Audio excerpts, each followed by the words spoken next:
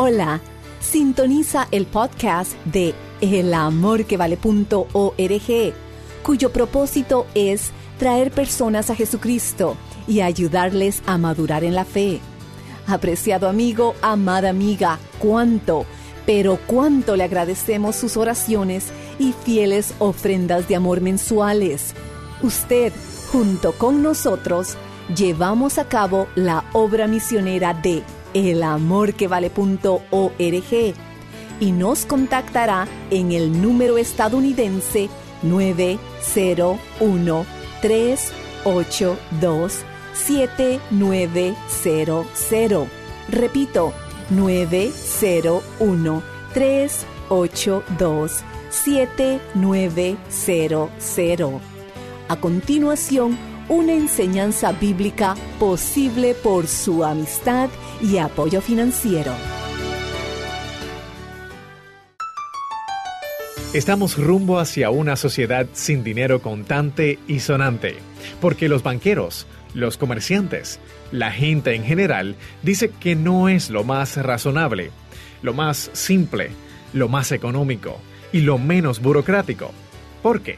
Porque en vez de tener tarjetas de crédito o recibir el salario en un cheque, lo único que se necesitará será tener la marca.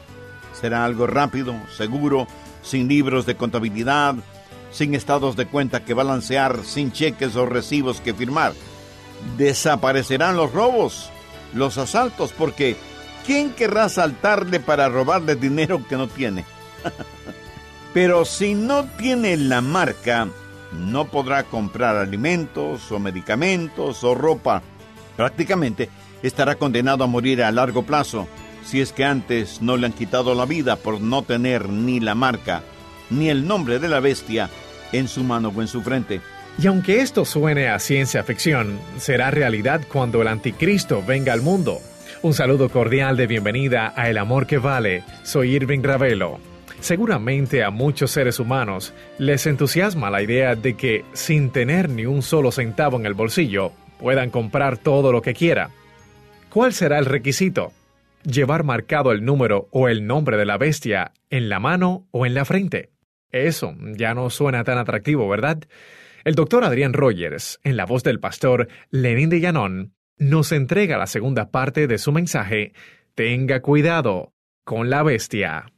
Rápidamente resumamos lo que estudiamos en el programa anterior. De acuerdo al contenido de Apocalipsis 13, hay 5 cosas que debemos aprender. Primera, la agitación social que traerá la bestia. Segunda, los atributos satánicos que describen a la bestia. Tercera, la atracción seductora que enmascara a la bestia. Y cuarta, las ambiciones siniestras que motivan a la bestia. ¿Cuáles son esas ambiciones? Primero, deificar a Satanás. Segundo, desafiar al Salvador. Y tercero, destruir a los santos. Bien, prepare su Biblia y un cuaderno de notas para que saque el máximo provecho del estudio bíblico de hoy. Cuarto, tratará de dominar la sociedad. Otra vez el verso 7. También le dio autoridad sobre toda tribu, pueblo, lengua y nación. Como se dará cuenta, se le permitirá tener control global. Va a unificar a toda la gente del mundo. ¿Cómo logrará hacer esto? A unos los encandilará con sus milagros, a otros los someterá por el terror. Será un régimen de guerra e intimidación. Pero de una u otra forma, el mundo va a adorar a la bestia. Quinto, quiere engañar a los pecadores. Veamos los versos del 8 al 10. Y la adoraron todos los moradores de la tierra cuyos nombres no estaban escritos en el libro de la vida del Cordero, que fue inmolado desde el principio del mundo. Si alguno tiene oído, oiga. Si alguno lleva en cautividad, va en cautividad. Si alguno mata a espada debe ser muerto. La bestia quiere engañar a los pecadores porque él es el Mesías del diablo. Finalmente, él es el agente de apoyo que declara a la bestia. Va a tener un siniestro ministro de propaganda que tendrá la responsabilidad de darle a conocer a todo el mundo. Mire el verso 11. Después vi otra bestia que subía de la tierra y tenía 2 cuernos semejantes a los de un cordero, pero hablaba como dragón. ¿Lo notó? Trata de parecerse a un cordero, pero habla como un dragón. Su motivación es satánica. Será el agente de propaganda de la primera bestia. Y aunque tendrá la apariencia de un cordero, hablará como un dragón porque tiene la voz de Satanás. No se olvide que hay una trinidad satánica. El diablo siempre trata de imitar a Dios. La Santa Trinidad es Dios el Padre, Dios el Hijo y Dios el Espíritu Santo. ¿Cuál es la Trinidad satánica? El dragón, la bestia y el falso profeta. Y ahora estamos hablando del falso profeta. El falso profeta será para la bestia lo que el Espíritu Santo es para Cristo. ¿Qué es lo que hace el Espíritu Santo? Hace que admiremos, adoremos y glorifiquemos a Jesús. El falso profeta hará que este mundo admire, adore y glorifique a la bestia y a su padre, el mismo diablo. Pero ¿cómo logrará hacer esto? Para lograr estos objetivos, él tiene 3 armas importantes en su arsenal. Primero, el fuego. Leamos el verso 13. También hace grandes señales de tal manera que aún hace descender fuego del cielo a la tierra delante de los hombres. ¿Cómo logrará hacer esto? Nadie lo sabe. Solo se puede hacer conjeturas. Pudiera ser mediante una explosión nuclear en la atmósfera con cobertura mundial mediante el uso de satélites.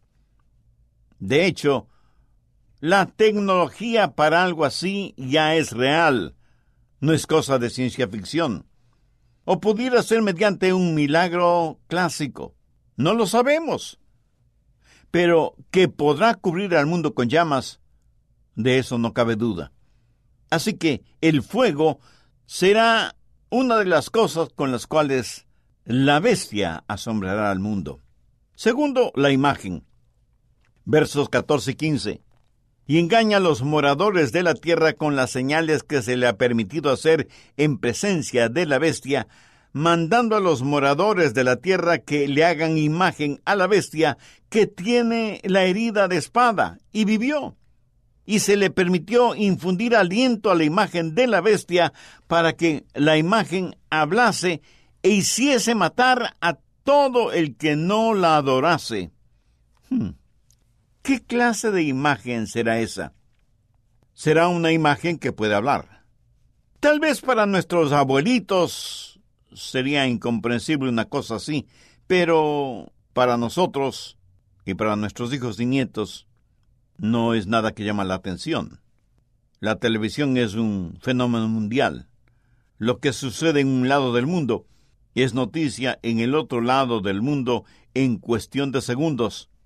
La imagen a la que se hace referencia en estos versículos de Apocalipsis bien podría ser una oleografía o una combinación de ingeniería genética con animación computarizada. En fin, las posibilidades son espeluznantes. Este diabólico personaje usará realidad virtual, pero no será una realidad virtuosa. Tercero, la marca. Versos del 16 al 18. Y hacía que a todos, pequeños y grandes, ricos y pobres, libres y esclavos, se les pusiese una marca en la mano derecha o en la frente, y que ninguno pudiese comprar ni vender, sino el que tuviese la marca o el nombre de la bestia o el número de su nombre.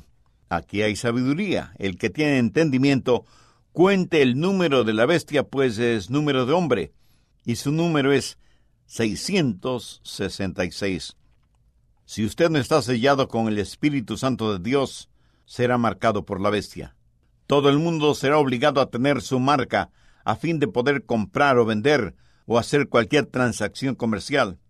Estamos rumbo hacia una sociedad sin dinero contante y sonante porque los banqueros, los comerciantes, la gente en general dicen que es lo más razonable, lo más simple, lo más económico y lo menos burocrático. ¿Por qué? Porque en vez de tener tarjetas de crédito o recibir el salario en un cheque, lo único que se necesitará será tener la marca. Será algo rápido, seguro, sin libros de contabilidad, sin estados de cuenta que balancear, sin cheques o recibos que firmar. Desaparecerán los robos y los asaltos, porque ¿quién querrá asaltarle para robarle el dinero que no tiene? Piénselo. Pero si no tiene la marca, no podrá comprar alimentos, o medicamentos, o ropa. Prácticamente estará condenado a morir a largo plazo si es que antes no le han quitado la vida por no tener ni la marca ni el nombre de la bestia en su mano o en su frente. ¿Y cuál será la marca? Será el número 666, que es el número del hombre. El hombre fue creado en el sexto día. 7 es el número de la perfección, pero el hombre no es perfecto. Y tan imperfecto es el hombre que su número es un 666. 3 es el número de Dios, Padre, Hijo, Espíritu Santo. El número 666 revela el esfuerzo del hombre por ser no solo como Dios, sino Dios mismo. ¿Cómo será puesta la marca de la bestia en los hombres? Bueno, nadie lo sabe con exactitud, pero ya hay algunas pistas de cómo podría ser. Por ejemplo, en nuestros días prácticamente todos saben, especialmente nuestros hijos y nietos, lo que es un microchip.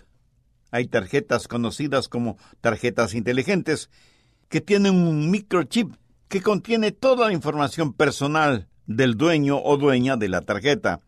Y cuando digo toda la información personal, no es solamente nombre, apellidos, lugar y fecha de nacimiento, sino toda la información acerca de usted: número de identificación, estudios, récord policial, estatura, color del pelo, de los ojos y de la piel, pasatiempos, etcétera, etcétera.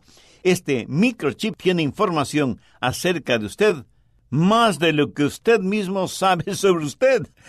Así que será sumamente simple y sencillo el implantar un microchip inteligente en los seres humanos.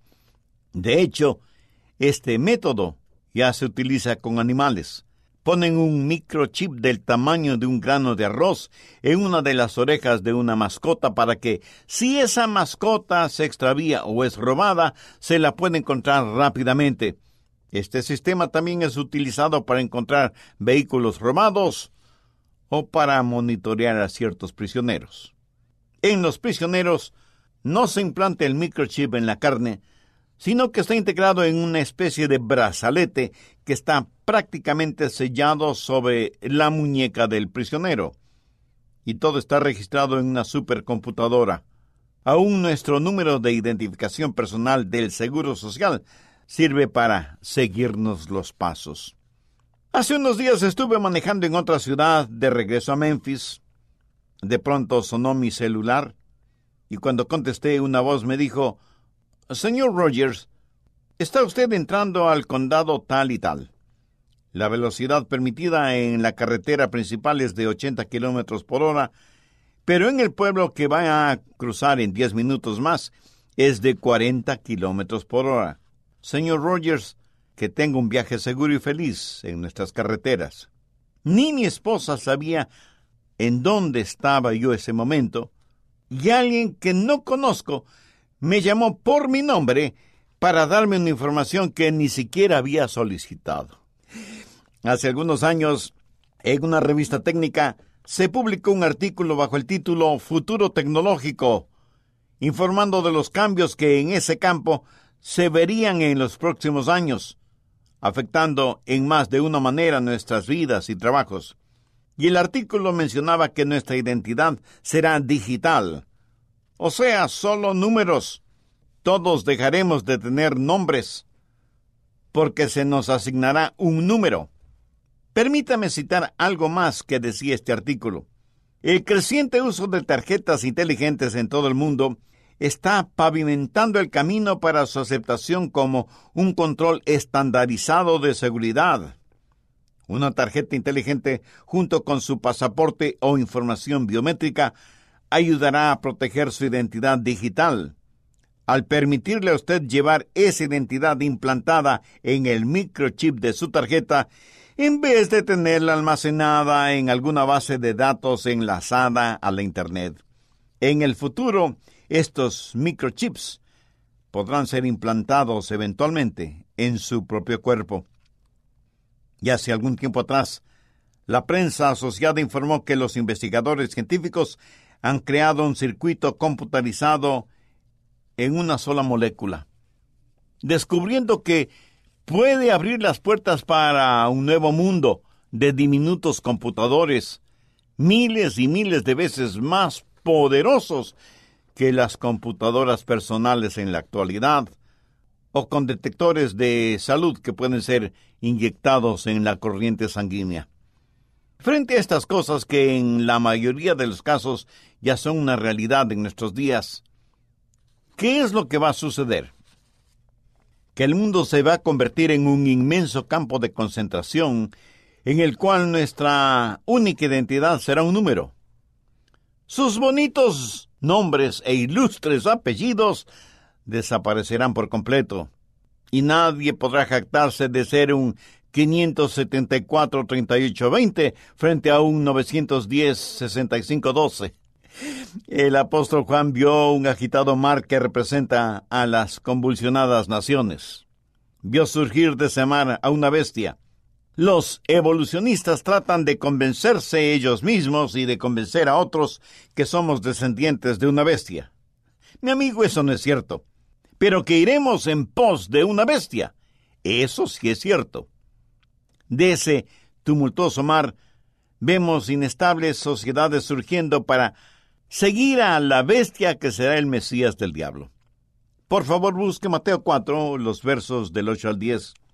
Le llevó el diablo a un monte muy alto y le mostró todos los reinos del mundo y la gloria de ellos, y le dijo: todo esto te daré si postrado me adorases. Entonces Jesús le dijo: vete, Satanás, porque escrito está: al Señor tu Dios adorarás, que a Él solo servirás. Satanás quiere ser adorado, y para conseguir ese objetivo enviará a su emisario, la bestia, a quien dará gran autoridad para que empuje a todo el mundo a adorar al diablo. Él quiere ser deificado. Busque 2 Tesalonicenses 2:4, el cual se opone y se levanta contra todo lo que se llama Dios o es objeto de culto, tanto que se sienta en el templo de Dios como Dios, haciéndose pasar por Dios. Satanás siente un ardiente odio contra Dios, contra los hijos de Dios, contra las cosas de Dios. El falso profeta que podrá hacer que caiga fuego del cielo, que causará que una imagen hable y que controlará los negocios y las finanzas en todo el mundo, traerá a todo el mundo a los pies de la bestia. Ahora no piense que todo esto es absolutamente lejano. Jesús puede venir en cualquier momento. La trompeta puede sonar hoy. El arrebatamiento, rapto, puede estar más próximo de lo que usted se imagina. Nuestro encuentro con Jesús en el aire no es ciencia ficción, es realidad que puede suceder cuando menos lo pensemos. Y aunque pudiera ser que yo no entienda bien y completamente todas estas cosas, de una cosa estoy absolutamente seguro: Jesús viene pronto. Y será mejor para usted, para mí, para todos nosotros, el estar listos para cuando Él regrese. Por supuesto, si usted ya es salvo o salva, entiende perfectamente de lo que estoy hablando.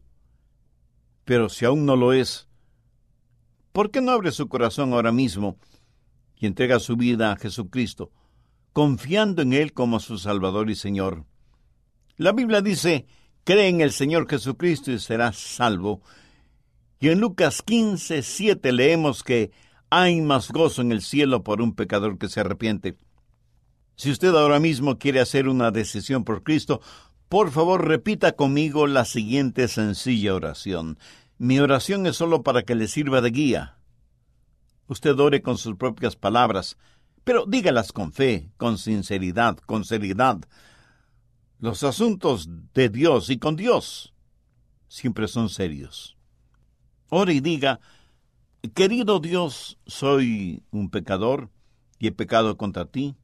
He sido egoísta, orgulloso, viviendo más para mí mismo, aún sin importarme mayormente en mi propia familia, especialmente en lo espiritual, y arrepentido de mis pecados, Señor Jesús, me vuelvo a ti.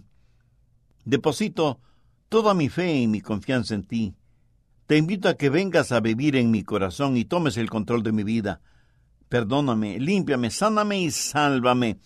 Ayúdame a vivir una vida que traiga honor y gloria a Dios. Tú eres el alfarero, yo soy el barro. Moldéame conforme a tu voluntad y hazme un instrumento útil y de bendición en tus manos. Lo pido con gratitud en tu precioso nombre. Amén. Si usted hizo esa decisión espiritual con fe y sinceramente, basado en la palabra de Dios, le puedo asegurar que sus pecados ya le han sido perdonados y que su nombre está registrado en el libro de la vida del Cordero. Nosotros anhelamos ser parte de su alegría espiritual y por eso le invito para que nos escriba y nos cuente acerca de su decisión por Cristo. Su carta que será de ánimo y bendición para nosotros y nuestro Ministerio de Estudios Bíblicos Radiales también nos dará la oportunidad y privilegio de orar por usted y su nueva vida como creyente en el Señor Jesucristo. Si entregó su corazón a Jesús, háganoslo saber. El mayor deseo de nuestro ministerio es compartir la verdad de la palabra de Dios y traer a personas al conocimiento de Cristo Jesús como su Señor y Salvador.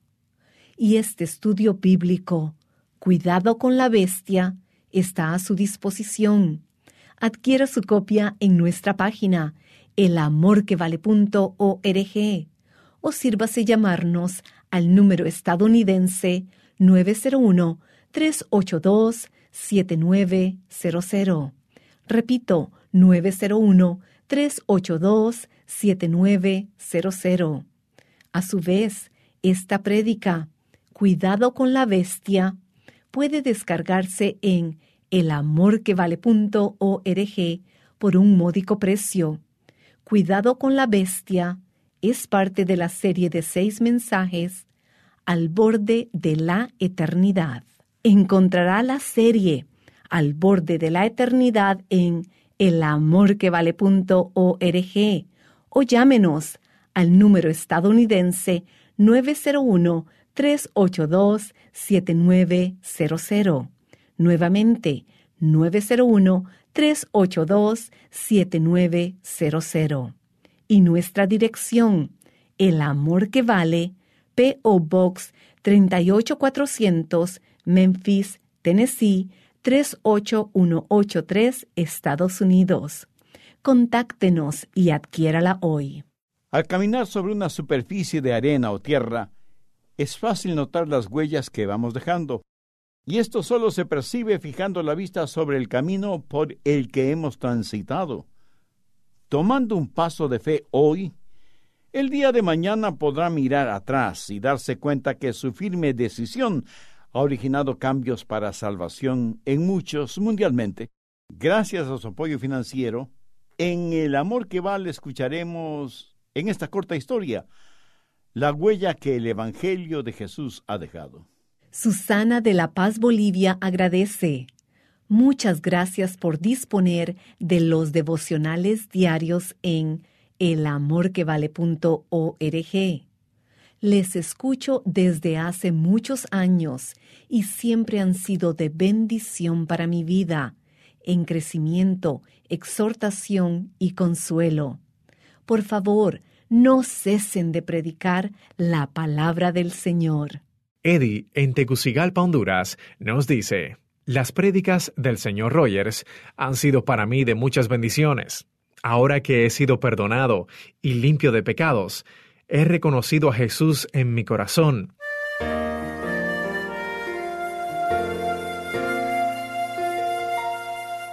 Nos gozamos muchísimo cuando recibimos su correspondencia.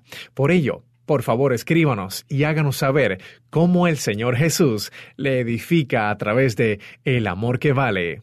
Y en elamorquevale.org Puede volver a escuchar el mensaje de hoy. Nuevamente, nuestro número estadounidense es el 901-382-7900. Reitero, 901-382-7900.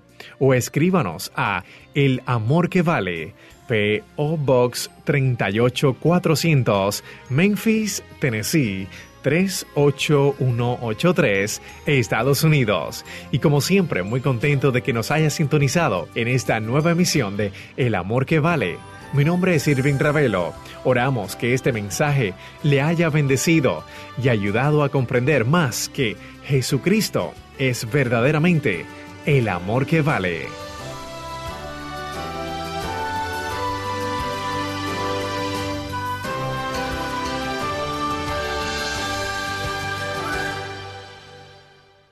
Todos los derechos de autor son propiedad intelectual del Ministerio El Amor que Vale o Love Worth Finding Ministries. Prohibida su traducción, transcripción, transmisión, duplicación, distribución y venta sin autorización escrita.